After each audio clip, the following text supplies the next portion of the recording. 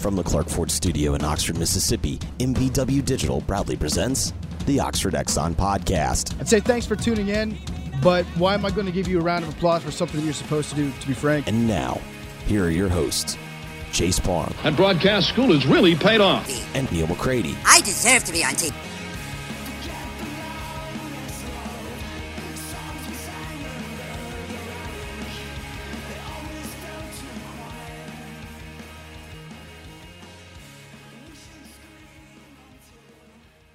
Welcome to this edition of the Oxford Exxon Podcast. I'm Chase Parham, and today we're going to talk with Ole Miss recruiting coordinator and baseball assistant coach Carl Lafferty. The Rebels just got done with the Major League Baseball draft, the entire signing class intact, and headed to Oxford. So we'll talk about the high school guys, also a JUCO pitcher that they are pretty excited about as well. And we'll hit a lot of other things, including are they a little behind with not being able to get out and recruit, what the summer circuit typically looks like for assistant coaches, and more. So we catch up with Carl for the better part of an hour or so on today's podcast. The podcast brought to you every single day by the Oxford Exxon, Highway 6 West in Oxford.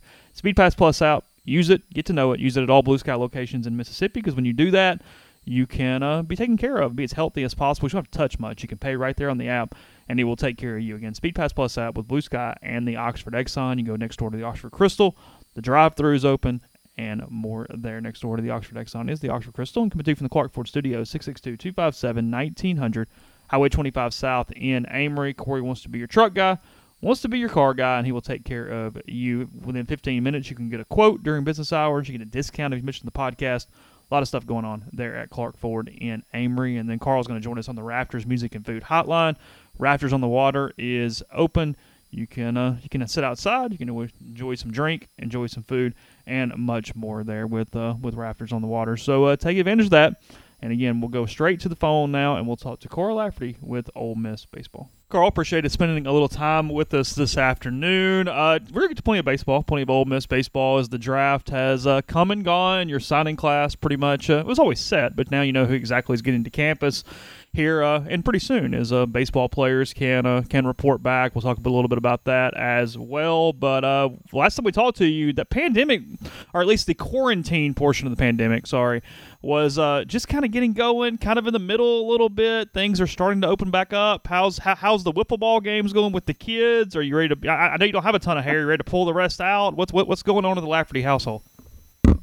We have maxed out every activity that one family can do in a neighborhood or a front or backyard.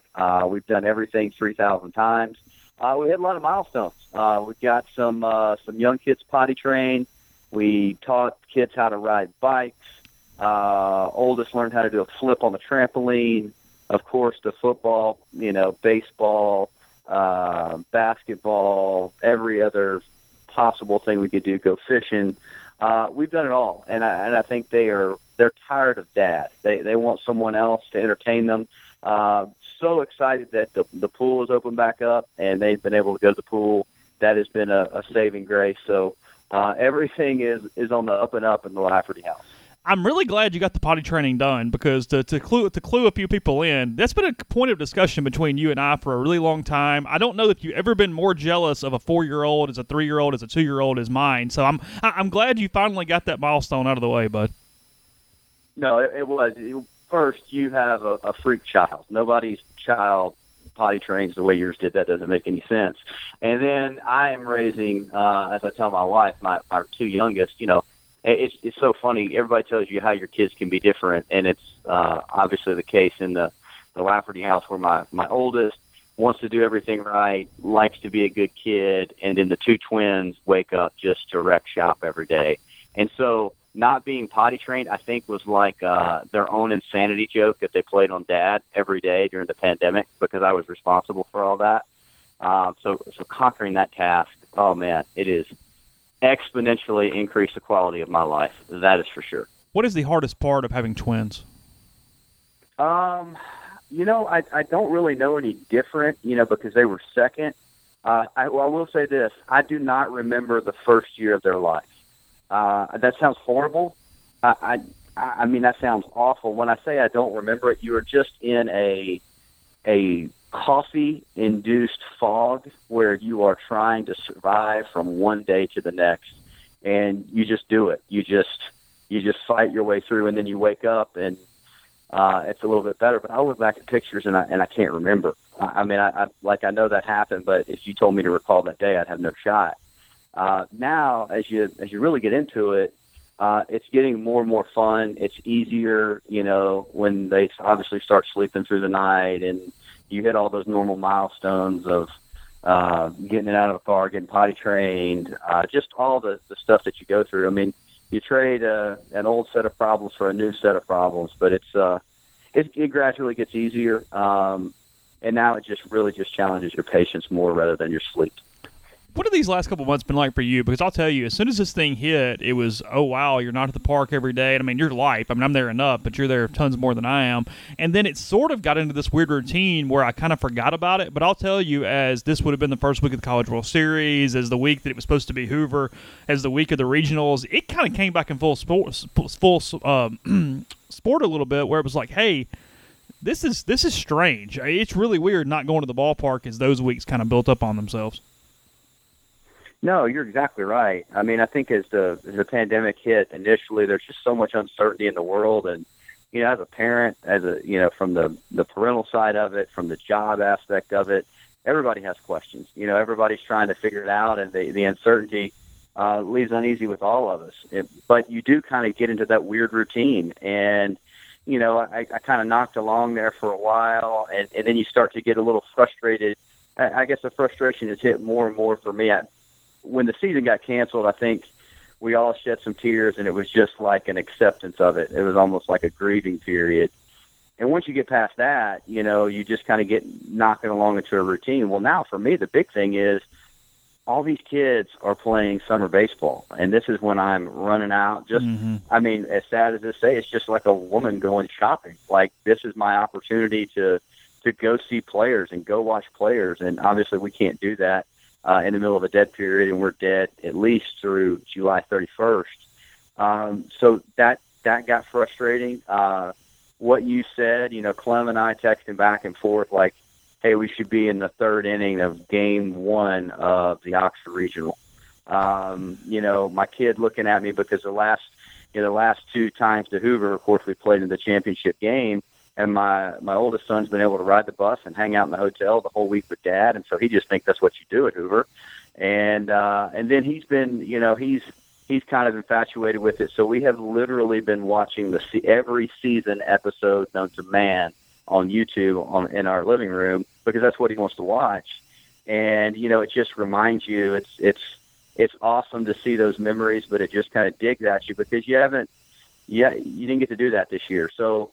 Like you said, a lot of mixed emotions, going back and forth with it, and a lot of reminders of just how different things are. But as I said before, now with the coming of summer baseball for a lot of these prospective student athletes and the high school age kids, I guess it gives you hope. It gives you hope that we're moving more toward a state of normalcy.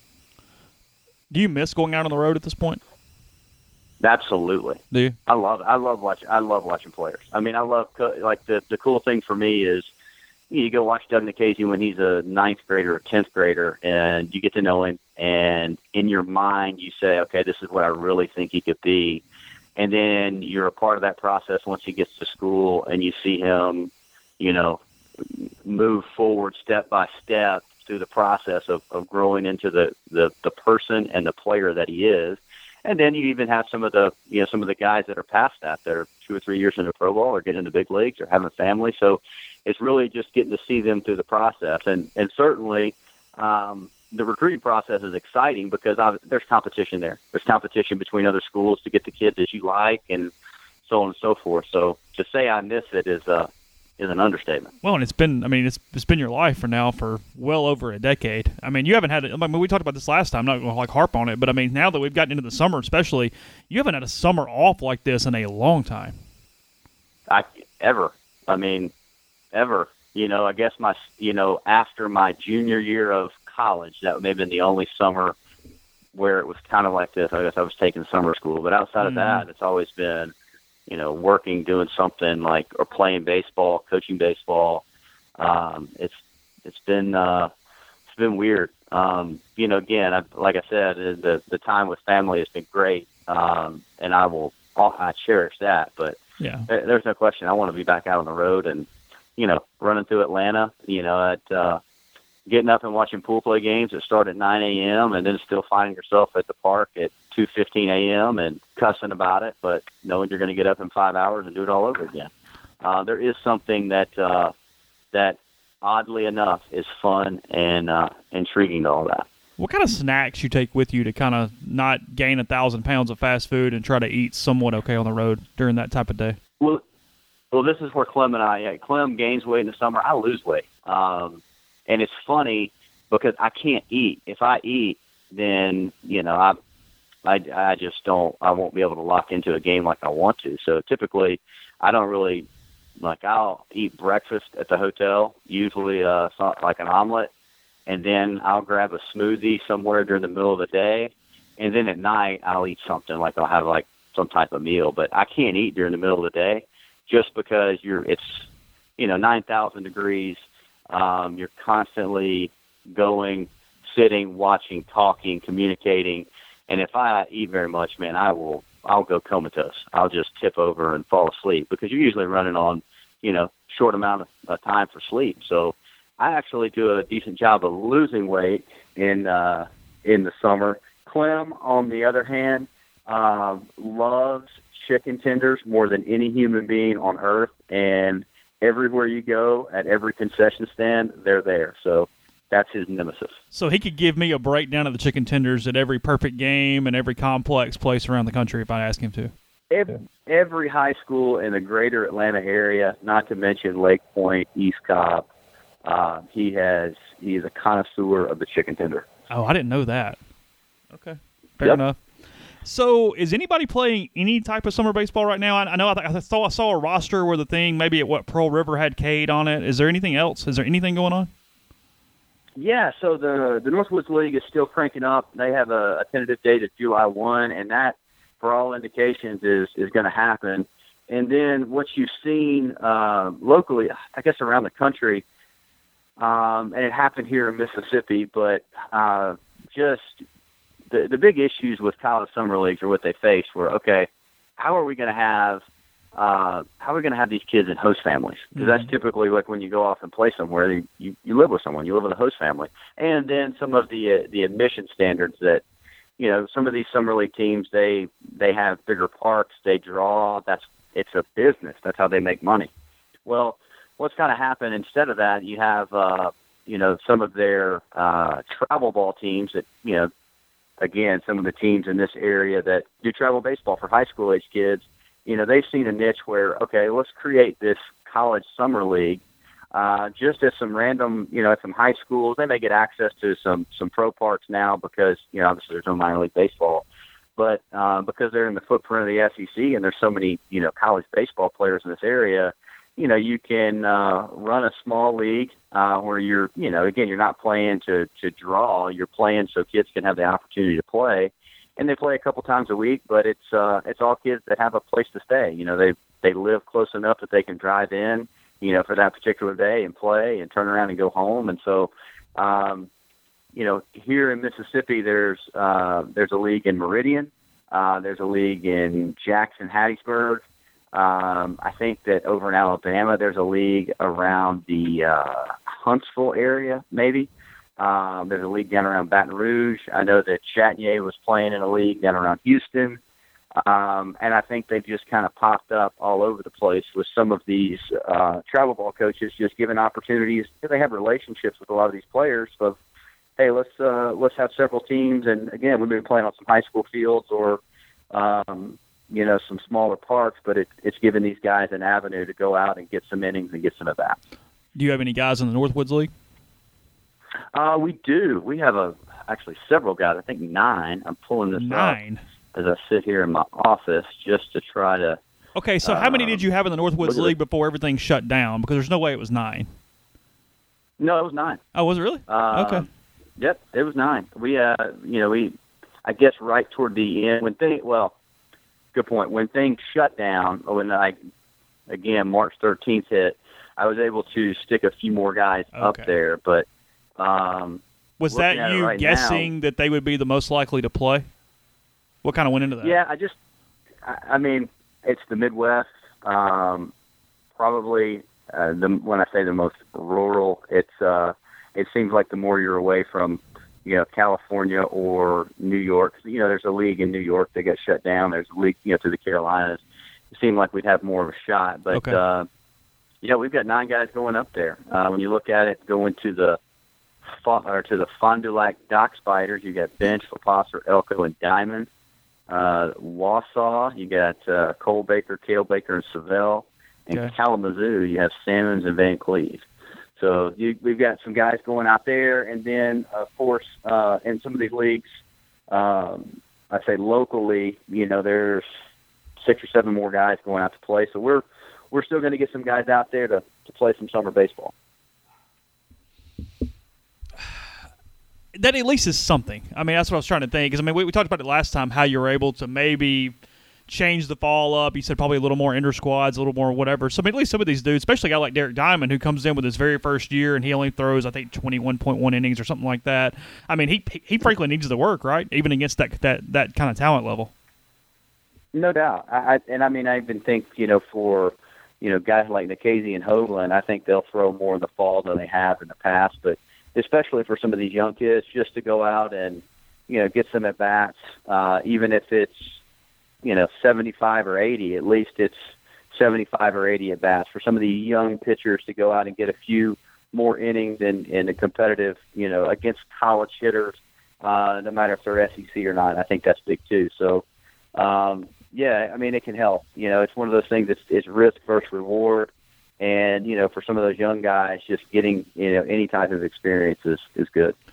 So let's dig into a little bit. The NCAA has given a little bit of legislative relief for this one season. The 35-man cap is gone. No limitation now on that. The annual counter goes from 27 to 32. So for some people out there, how many players you can have on scholarship on your roster. And then they removed the 25% minimum. Out of all those, just in general, for SEC-type schools, for however you want to phrase it, how big of a deal is that? Or any of those kind of bigger helps than another? Or is it not? Where do you kind of stand on some of those? I think it's really in particular to each school. I think you give some flexibility there to keep some guys on aid.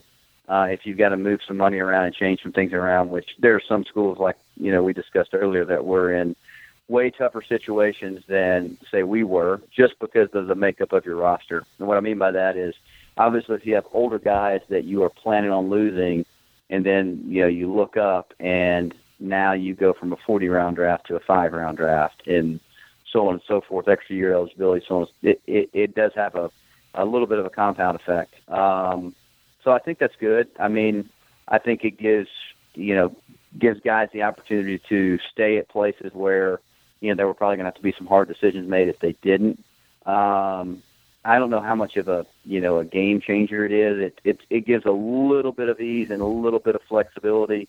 Again, it's an imperfect situation. I don't think there was any great answer. In this day and age with everything going on, I never saw them giving more dollars or more aid. I think the flexibility probably helped, some schools maybe a little bit more than others. Fortunate for us, we were younger this year, so we had less moving parts. The Oxford Exxon podcast is also brought to you by Blue Delta Jeans.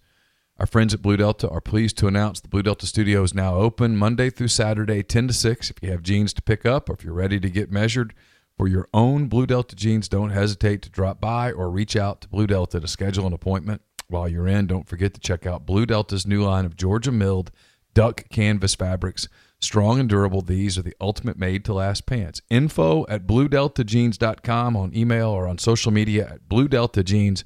Whichever way is easier for you, give the Blue Delta Jeans team a shout, and they'll be glad to see you at Blue Delta Jeans. We're also brought to you by Grenada Nissan. If you are in the market for a Nissan vehicle, Grenada Nissan's the place to go. They've got a complete selection of new and previously owned Nissan vehicles, great lease deals as well. It's GrenadaNissanUSA.com. Also brought to you by Dead Soxy. The bundle packs have been broken out. You can now purchase any of the Father's Day styles individually or as the bundle. Several customers reached out to Dead Soxy requesting that they do that because they didn't have kids or the kids were not of the age. And as Dead Soxy always does, when you ask, they listen. And so you go to deadsoxy.com. Better hurry though. Get those orders in by tomorrow if you want to get them to Dad in time for Father's Day. Deadsoxy.com. We're also brought to you by the Iron Horse Grill. Iron Horse Grill, built as the Armour Smokehouse in 1906. This legendary Jackson landmark is a true icon of Mississippi's rich heritage. Twice, the Iron Horse Grill has burned partially down, but it's risen from the ashes like never before. Live music 4 times per week. The perfect place to enjoy lunch, dinner, or Sunday brunch. It recently added the largest outdoor patio in Jackson along the Illinois Central Railroad. So you can also check out the Mississippi Music Experience Museum on the second floor of the restaurant. Make it part of your next stop in Jackson at 320 East Pearl Street. We are also brought to you by our friends at Pinnacle Trust. Pinnacle Trust, based in Madison, Mississippi. They've got clients in multiple states, advisors in several states as well. Founded in 1997, Pinnacle Trust provides detailed, specialized investment management, financial planning, retirement planning for individuals and businesses, and much more. They treat investing like a commodity. Decisions are made using objective information and research, not emotions. So regardless of your level of wealth, Pinnacle Trust will sit down with you, listen to your goals, study your expenses, and put forth a comprehensive, detailed financial and retirement plan built just for you. It's pintrust.com, P-I-N-N trust.com. Mention you heard about Pinnacle Trust on the podcast. You'll get 10% off of your first year's fee. And we're brought to you by John Edwards of Regency Travel Incorporated in Memphis. If you're ready to get out after 3+ months of pandemic, a lot of things are starting to open up again. You want to get a good deal on your travel, John can take care of you there. I've been traveling for 4 decades, basically. He knows the extra attention that's needed to make a special trip one that creates a lifetime of unique memories. What you do is you give him some parameters, you give him a budget, and he'll give you a list of options that you won't find on your own. And no, you don't have to live in or near Memphis to take advantage of his services. 901-494-3387 or send him an email at jedwards@regencytravel.net. First-time clients can save $50 off their first booked trip just by telling John you heard about Regency Travel on the podcast. The Ole Miss Rebels and head coach Lane Kiffin want you all aboard this season. Renew your 2020 season tickets by the end of today, June 15th, with their no-risk ticket option as Coach Kiffin brings his innovative offense back to the SEC. For more information, visit fb.olemistix.com. That's fb.olemistix.com. Get rewarded all season long in 2020 by downloading the free Coca-Cola Rewards app today. Simple. Attend home athletic events, earn points, win prizes. Download the free app from the Google Play Store or App Store today by searching Rebel Rewards or visit rebelrewards.com. Rebel Rewards, be rewarded. And are you ready? Coach Lane Kiffin and the Ole Miss Rebels are ready to make a splash in the SEC West. Renew your 2020 season tickets and receive a Lane Kiffin bobblehead. For more information on how to renew, it's fb.olemistix.com. Again, fb.olemistix.com. We're also brought to you by Oxford University Bank, OUB, locally owned and operated right here in Oxford. When you deposit money at OUB, that money and the vast majority of the bank's profits go right back into the Oxford community. OUB gives you the comfort of home, all the benefits the big mega banks provide, all the technology and products you can want, all with the personal touch. They also offer their customers the absolute best cash checking account. It's called Kasasa. And with Kasasa, OUB will pay customers 2.5% interest on their balances up to $50,000 and refund ATM fees nationwide. To learn more, go to liveoxfordbankoxford.com or call 662-234-6668. OUB is FDIC insured. And we're brought to you by Bluff City Advisory Group, dedicated to building the future you desire. Founded in Memphis in 2019, their team is comprised of established and seasoned financial experts who came together to serve individuals and families of their beloved hometown. Bluff City values providing quality advice, experience, and access to all their clients, and they invite an open dialogue beyond your annual review. They believe that everyone deserves financial security, no matter your level of wealth or financial goal. They'll serve as an advocate and a guide to grow a portfolio that is fruitful and sustainable for you. 901-365-3447 or email Ben, that's B-E-N, at bluffcityadvisory.com. And we're brought to you by Whitney McNutt, Tommy Morgan Incorporated Realtors, serving you for all your real estate needs in Oxford and Tupelo. Whitney sells condos, land, commercial, and residential family homes. 662-567-2573 or 662-842-3844. Yeah, especially with the 25% or whatever else, when it's just 1 year like this too. I mean, it is like you said, it can be a little bit of a Band-Aid, but it's not like you're overhauling systems over 1 year. I mean, it's not like it's a 5-year deal where you go, oh, well, we have a different deal in place. Yeah, I mean, it allows you to get your house in order a little bit better, especially addressing some things in your because we haven't signed any of our 2021s.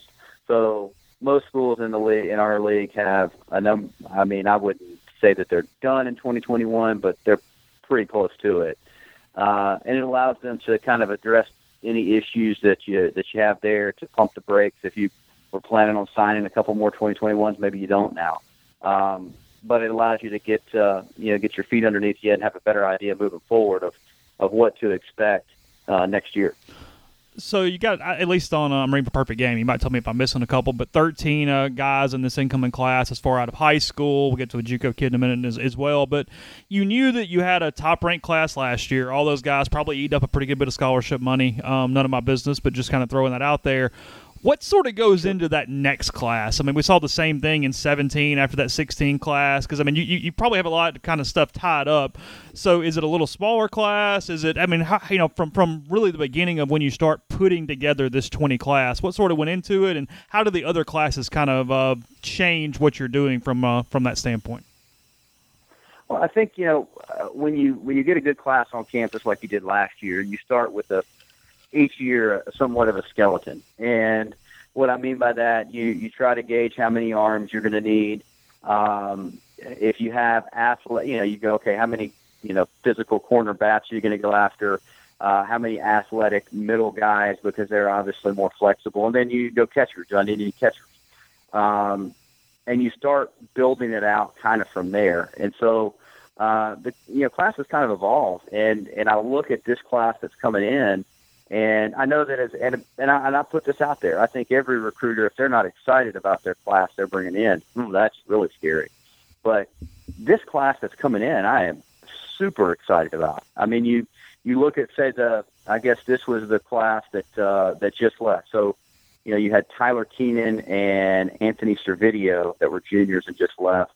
Also, you have like Tim Elko, who was impactful this year, was playing really well. And there were some guys, in that class, even though that was the small class after Gray, after Dillard, after all those guys, there's still some impactful pieces. And I think you see that in 2020. It's just in the class coming in for us, it's just not usually as big. The number of scholarship guys, the number of non-scholarship guys you have, it just the numbers kind of shrink down, and where you may have a class of 19 or 20, maybe your smaller classes are 12, 13, 14, something like that. So, and then wherever you are after that, it trickles down to the class after. So I think you start off, as far out as we recruit, and when you're recruiting a 2023 or a 2022, for us, say like, 9th and 10th graders, you look for, hey, I think this guy's a difference maker. And then as you get closer to those guys showing up, you start to fill in with pieces that you think that you need, maybe more specific pieces. Maybe I need to get a JUCO guy to get a left-handed bat. Maybe I need to get an arm that I feel like could come in and have a real chance to pitch, immediately. Because while we love Doug Nikhazy, I don't think any of us could have predicted that he would have been the Saturday starter, on a super regional team his freshman year. Those stories happen, and those are terrific, but that's a lot to expect of a true freshman. So I know it's kind of talking circles around it, but I guess that's the best way I could address it. Let's start there. You mentioned junior college kind of late stuff. You've got Brandon Johnson out of Columbia State, a right-handed pitcher. When you are evaluating JUCO players, the leagues are so different from a opponent talent level. How much do you factor in high school? What all are you kind of looking at from a JUCO recruiting standpoint when you're getting those kids? I think a lot of times you look at, and again, this is a conversation that goes on in our office between me and Clement and Mike all the time. I think when you look at junior college players, probably the toughest thing to find is like a middle of the lineup 3-4 hole hitter. Those guys just typically aren't out there in junior college. And what I mean by that, it's so hard for what you just said. I mean, it is a hard deal to come in and just immediately hit in the SEC for anyone. So usually guys that hit in the middle of your order are guys that have, matured through your program and been here a couple of years. Most of the time that's a high school guy. But I think you can go out and find pieces. You can find a leadoff guy like, a Braxton Lee. You can find a catcher, a defensive catcher that ends up hitting like Stuart Turner. You can find arms, a Christian Trent, a David Parkinson. You can find pieces like that. You can find a defensive shortstop. You can find a utility guy. I think that you have to get real specific with the needs. I think the only thing in JUCO that's, at least for me, that's ever been difficult is, hey, I'm going to go grab this junior college guy and we're going to stick him in the 3 or 4 hole and he's going to be hit 320 with, double-digit home runs type of guy. Outside of that, you seem to find top of the lineup, bottom of the lineup, position-specific players, and then I think it's easier to find impactful arms. Yeah, because we not to belabor something we've talked about before, but there's just no guarantee those junior college transfers look any different than a high school freshman than a college freshman coming up. I mean, it's the transition is almost identical a lot of times. It is. It's tough. It is the reason I have a very poor hairline, to be honest. But yeah, you're dead on with that. So getting into the high school class a little bit, via perfect game, Kemp Alderman, 47th overall, from Mississippi. What it looks like frankly a unit, 6'2", 240 pounds. What are you getting in Kemp? And is he potentially a two-way guy, or are you sticking kind of one way for now? In your opinion? No, I think he's absolutely a two-way guy. And Kemp is really athletic. The thing that people don't know about Kemp, and again, not only does he have a ton of power, but he is a really good athlete. Like, he'll run a 7 flat or a sub 760. He started playing the outfield some last summer. When I got to see him actually play this season in high school, he moved around really well at third base. Because that's one of the things he had really been working on, is athleticism, lateral movement, and he can really hit. I mean, he has played with Sam Bianco, so Coach B has seen him growing up for a number of years, and the kid has never done anything but hit. An advanced approach to hit, power, real power. And then I think he's more suited for a reliever role on the mound, because he'll get up there and run it up to 93, 94, 95 miles an hour. On the mound. And I think that's kind of how we would use him. So if you ask me, obviously a position player, a physical bat, and as a pitcher, probably in a relief type role where he comes in and throws the heck out of it. But he's definitely one we're excited about. So you have been able to kind of stockpile these guys. I'm moving on to Calvin Harris a little bit, the catcher from Iowa. Big time defender. You've got Hayden, obviously. We'll call him a sophomore because I highly doubt he's more than 3 years here, no matter what we want to call it from a classification right now. But similar there in a lot of ways. I mean, having two guys like that potentially on campus doesn't happen very often. I mean, you're talking about that if things go as they should from a development standpoint, you potentially have at least arguably two of the top catch and throw guys in the league on the same roster. No question. And that's the thing that. And again, I hate being the guy that, that seems braggadocious, but our track record says we do a good job with catchers. Yeah. And part of it is what we identify them in the recruiting process, and then what we demand of them when they get here. The fan base obviously knows Hayden Dunhurst, who is tremendous. Calvin Harris is a really, really exciting player. He has tremendous catch and throw skills. Offensively, he can swing the bat. But the unique thing about Calvin is he is a tremendous athlete, a tremendous basketball player, quarterback, can do anything. And so in years past, you've seen us catch Cooper Johnson, play Nick Fortes at first, and have Thomas Dillard out in left field. The thing that Calvin Harris does is he's a 6'7" runner, has an absolute cannon. I mean, he'll jump up on the mound and run up to 94, 95. We are not going to ask him to do that here. Yeah. But he has a lot of flexibility in what he can do moving around the baseball field. So we've always caught two guys. There's always been an opportunity to catch two guys throughout the course of the year. But Calvin, fits the mold of some of the other catchers we have in the past, where he can move around and play different positions. What's the recruiting story there? Talking about a top 100 kid out of Iowa. What sort of got you in on him to begin with? Mike Clement. I forgot that. I don't know if you realize this, Chase. Everybody from Iowa knows each other. It's the weirdest cult in America. If you walk anywhere with Clem, there'll be some random person from Iowa, and when two people from Iowa sit and talk, they at least know 165 people between the two of them. It's amazing. It's the most incredible thing I've ever seen. And so that obviously kickstarted the relationship. And then, because there was some common ground there where, I think they could do a little bit of, vet us a little bit with some people that they knew that knew our program. So it just kind of, it went from there. And I think there was the piece where our track record developing catchers was good. And, we were fortunate enough to land him. And he was one of those kids that even through the draft this year, we weren't sure. Maybe it was a 5-round draft, but we didn't know if he was going to make it because he's that kind of a talent. So we were fired up when Thursday ended and he was headed to Oxford, Mississippi.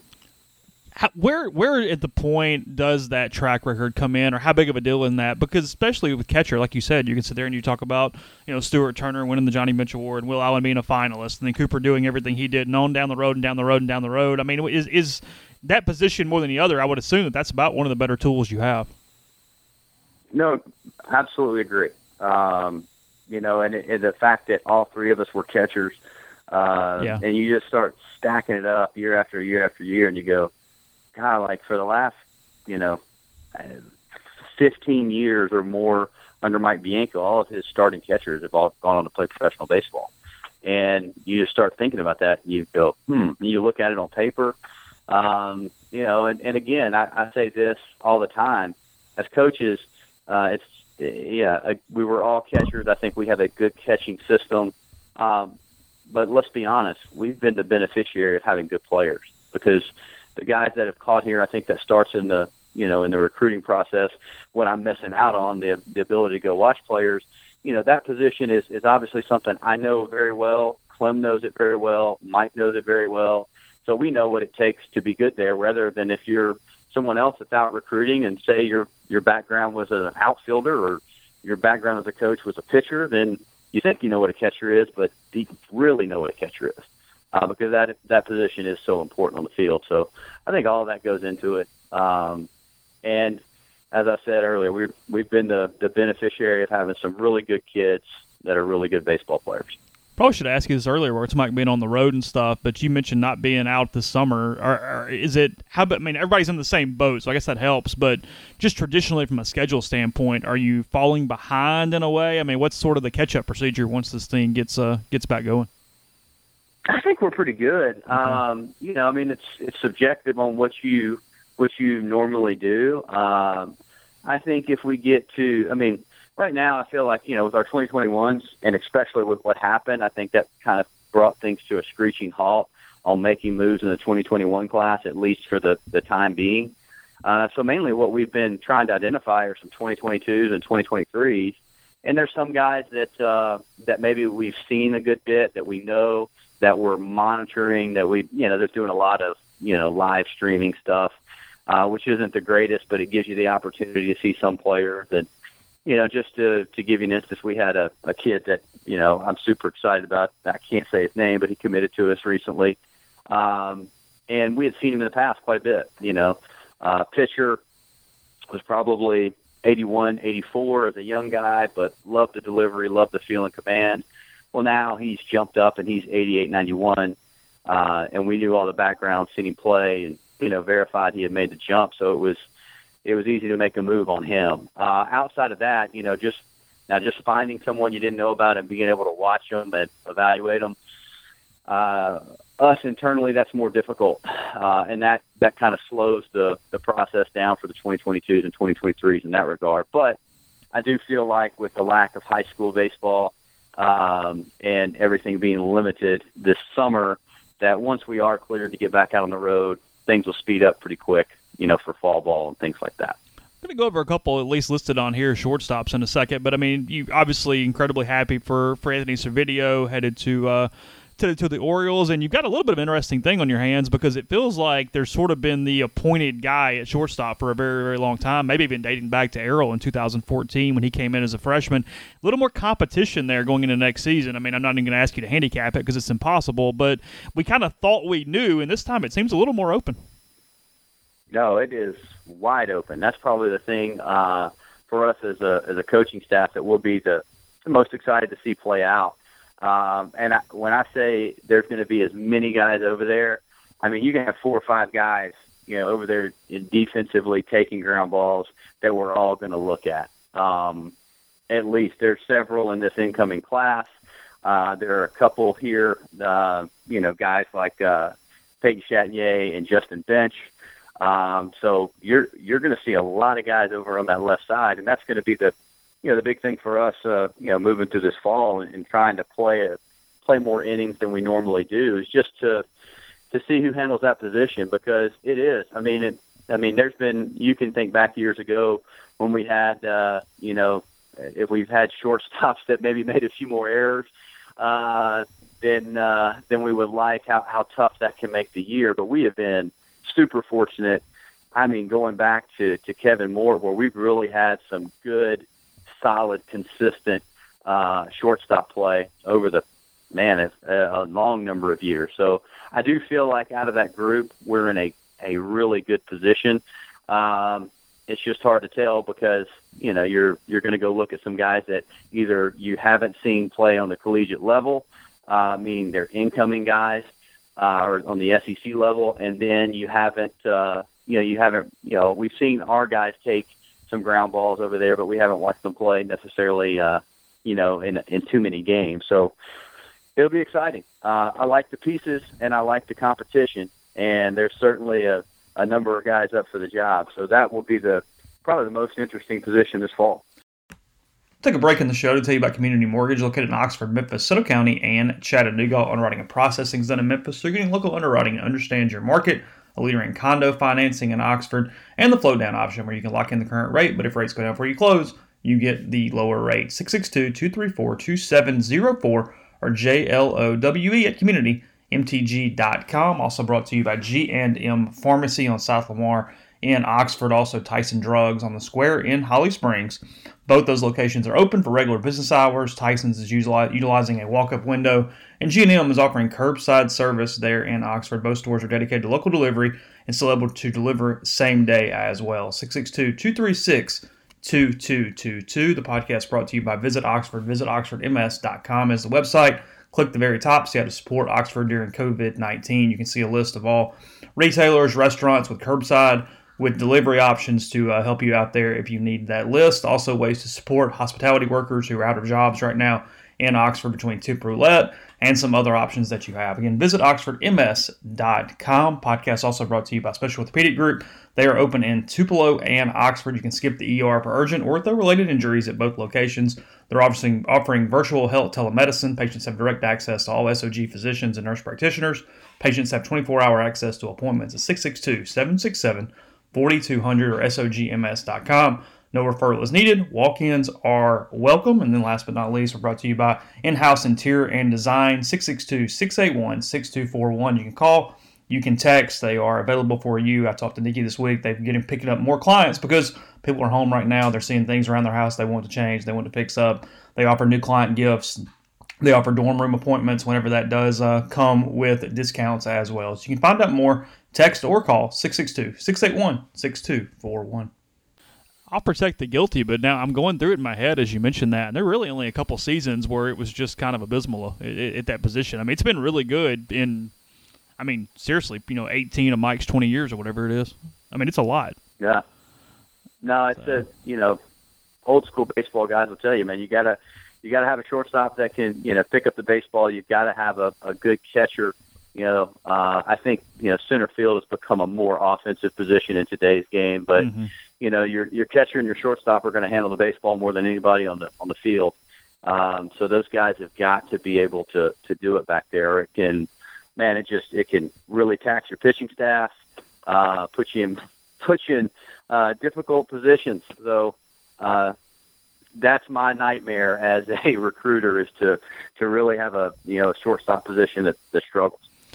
So Jacob Gonzalez and TJ McCants, two guys that are ranked pretty close to each other. They're about the same size. Can they play a lot of different positions? You can put them together, break them up, however you want to do it. I would assume that there's some versatility there. Second base, maybe third base, depending on bats. I mean, you got some options there if you're trying to replace Servideo and Keenan. No question. And you hit the nail on the head. They're both very good athletes. They can play, I think, any position on the infield. Which lets you know they could. I'm not saying they could play center field, but definitely in our program, if you can play any of the infield positions, you have a good shot of playing, the corner outfield too. So they provide a ton of versatility, a ton of athleticism, and you mentioned it, but they're highly ranked and they're really, really talented kids. So what I think you'll see both of them, take ground balls to shortstop, and I think you'll see them play a lot of different places. And I think that's going to be as funny as you say, we talked about the newness of last fall. I think it's going to be the same just because we only had 17 games. We had 17 games, and the two most consistent positions that we knew going into last year were shortstop and third base. Well, those are now open. There was obviously a ton of competition all around the field, last spring as we got going. So I think, in a 17-game season, you're certainly going to walk back in here. There's going to be competition in those other areas like we would expect. But now, the left side of the infield's open, so that's going to provide additional competition. So while we do have some returners, several returners from last year's team, I think it's going to be, a lot of things up for grabs. And again, after 17 games, I don't think that there's anybody that's just absolutely locked down, hey, I'm going to be the starter, and they can walk in August and feel comfortable about that. I think it's something that, from bottom to top of the roster, that, hey, the position player side, you better bring it every single day. This might be crazy, and it might be something that most people don't agree with, but from a fan base standpoint, while he was a very popular player and a very key player for years, I'm not sure that the normal fan understands just how productive Tyler Keenan was over 3 years. When you look at from just hitting from day one and everything that he did, I mean, it's an impossible replacement over there. Nobody's necessarily going to be him day one, but from a totality of a career, I'm not sure anybody's been as consistently productive at him that I can think of coming in as a true freshman in y'all's program. How about this statement? He is one of the best hitters to ever play at Ole Miss. You talk about the ability to hit the baseball. Yeah. It is unbelievable. Like, I told you that my son is trying to watch every season episode from beginning to end 6 times.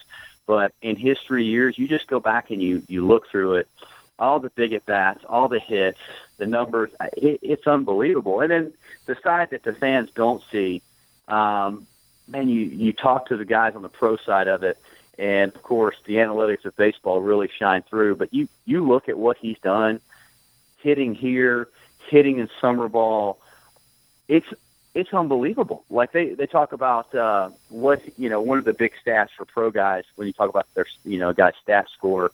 You start looking at power, walks, strikeouts, the numbers he puts up, in college baseball, which any fan can see.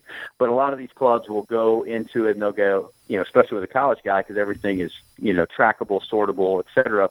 They'll go, okay, what did he hit against prospects? Meaning we evaluate guys for our for the draft, and guys that we really think are prospects. Usually when we talk about a prospect, you talk about top 3, top 5 rounder. Well, in one organization's, Tyler Keenan batting average against prospects, it was like 330 against prospects. That's insane. That's not talking about the average right-hander rolling out of a bullpen in a midweek game. That's, number 10 on his team's depth chart.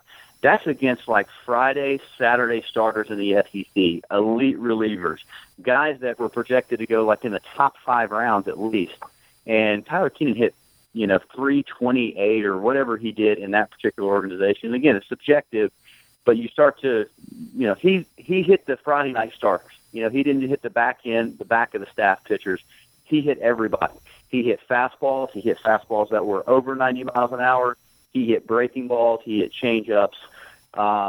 When you go back and look at it, man, it was beyond impressive what he did. What did you think of him coming in? What was sort of your profile, or what were you hoping for when he was a recruit and he first got here? Well, I think you looked at him and you just go, okay, we need a physical bat. Left-handed hitter. Clem and I are recruiting him. You watch him play. You go, man, I really feel like this kid has a true feel to hit. We need someone that we think could be a middle-of-the-lineup hitter. Now, we say that about everybody. They don't all turn into Tyler Keenan, or at least the guys we recruit in that profile. And that's where it started with him. And the impressive thing, like you said, is guys do that, but sometimes it takes them, a couple years or at least 1 year. Tyler hit, I think, in SEC play, like his freshman year, hit 320 with 7 or 8 home runs in SEC play, not overall, just SEC play. Or maybe it was 6 or 7 home runs, but it was unbelievable. And like you said earlier, he just walked in the door and hit and didn't stop. And that's the thing that's impressive.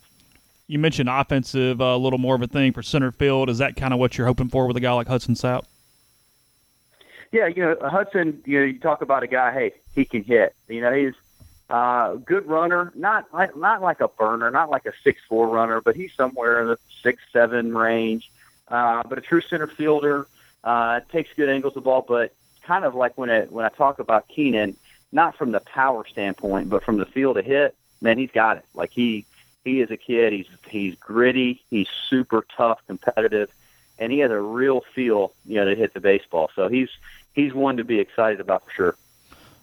Arms, at least not at the top of the class, but is there a couple that you like? I mean, it's a completely position heavy class from a position standpoint. But what do you kind of stick out from an arms? Man, the one thing that I think the 5-round draft did for us, I think it hid a lot of these arms that if they would have thrown in the spring, they would have made a lot of noise. And what I mean by that is like, Cody Agcock, they're sending me, he's telling me about his bullpens and things like that, but supposedly he threw live to hitters the other day. He was 91, 93, touching 95. Josh Mallett, his last bullpen, like he, texts me like, hey, Coach, man, I just had a really good bullpen, and calls me, tells me about it. Didn't throw a pitch under 91, up at 94.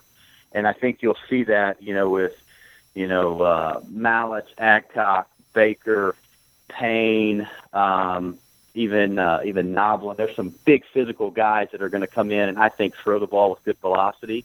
And Brandon Johnson. Brandon Johnson was a kid, junior college right-hander that we signed this spring right after the pandemic hit. He was a kid that I was on. And probably, there were a lot of cross-checkers, that were going in to see him because he was a guy that kind of popped late. But his last outing, he was for 4 or 5 innings, he was 92, 95, touching 96 with a good slider. And he just didn't have a chance to, part of being scouted and getting drafted is getting enough looks on someone. So I'm super excited about the arms, to be honest with you, because I think they are the big projectable strike throwers that were really going to start to come into their own, but because of having no high school season or junior college season or a very short one, they weren't really seen or heard about too much. So excited to say the least. And that's that deal where you've gotten burned by that several times over the past years. I mean, guys like Cody Reed or Caden Lemons or people like that.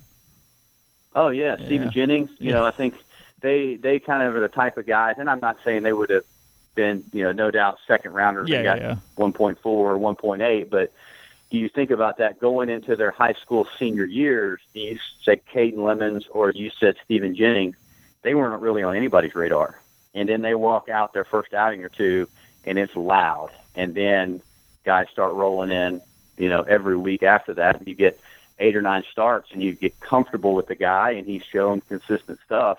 And that's how a guy climbs the draft board. Well, when those kids don't make those starts, then nobody can be seen. So I think there's some guys like that in this class from the pitching standpoint that internally that we've been fired up about. How'd you think the draft went overall, just as far as it being 5 rounds? I mean, they had to do something, and it's that deal where there's no perfect answer. You just had to figure out some way to make it work. I mean, overall, what's sort of your take on the way they went about it and the way that it ended up being executed? I think it's about as good as it went as good as it could. The state of professional baseball right now, it's a tough one, man. You're talking about major leagues are trying to figure out how to play. There's no minor league baseball. When you look at the draft, those top 3 rounds are the ones where you really have like prospect. That's not to say that the beautiful thing about baseball, you can have a 25th round guy make it to the big leagues. I'm not discounting that fact, but if you go into every scouting director, anybody in any draft room, they're going to tell you like, hey, the prospects are, top 3, maybe to 5 rounds. So I think it did what it intended to do, with scraping off some of that known talent that was out there in a very, very deep college crop. When you look at, I think 6 or 7 of the first pick, the 6 or 7, top picks of the draft were college guys. There were some really good college baseball players that Major League Baseball is able to, get their hands on right now and needed to. But someone pointed out that, it points to college baseball doing a good job or being a good filter, for Major League Baseball to, reveal what type of talent, prospect, et cetera, are out there. So I don't know what next year's supposed to be at least a 20-round draft, maybe more. I don't know. Certainly you want the opportunity for guys to play professional baseball. And as I mentioned earlier, there's 25th rounders, 38th rounders, free agent guys that make it to the big leagues. And so, what does that opportunity look like for them? That's the big question out there. I don't think anybody really knows. But I think it served its purpose. Without having teams to send, your 15th round pick to, I don't know what you really gain by signing those guys. So again, I don't think it was the message throughout this whole pandemic. I don't think it, the situation's not a good one and there's no perfect answer, but I think it was sufficient given the set of circumstances that everyone had to deal with. How are you getting left behind a little bit compared to Clem? He's got this Instagram live show he's doing. He's in the little commercial, the new videos going on. I mean, you're kind of the forgotten man right now. No, I'm okay with that. I'll just say I will lie back here in the weeds. And he's the darling. Like that's how he is. He's really high maintenance, so he needs all the TV and camera time, and I'm great with that. I don't mind being the man behind the curtain. That suits me well. We appreciate it. Hopefully, you get the kids to campus next week. Is that right? Guys can start coming in. I kind of forgot that part. Yep.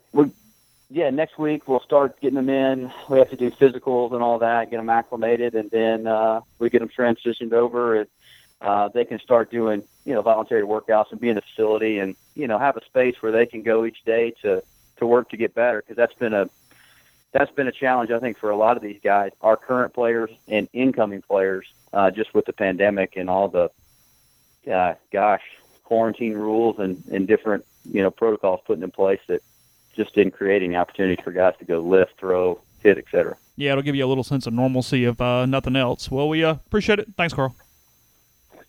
Happy to do it.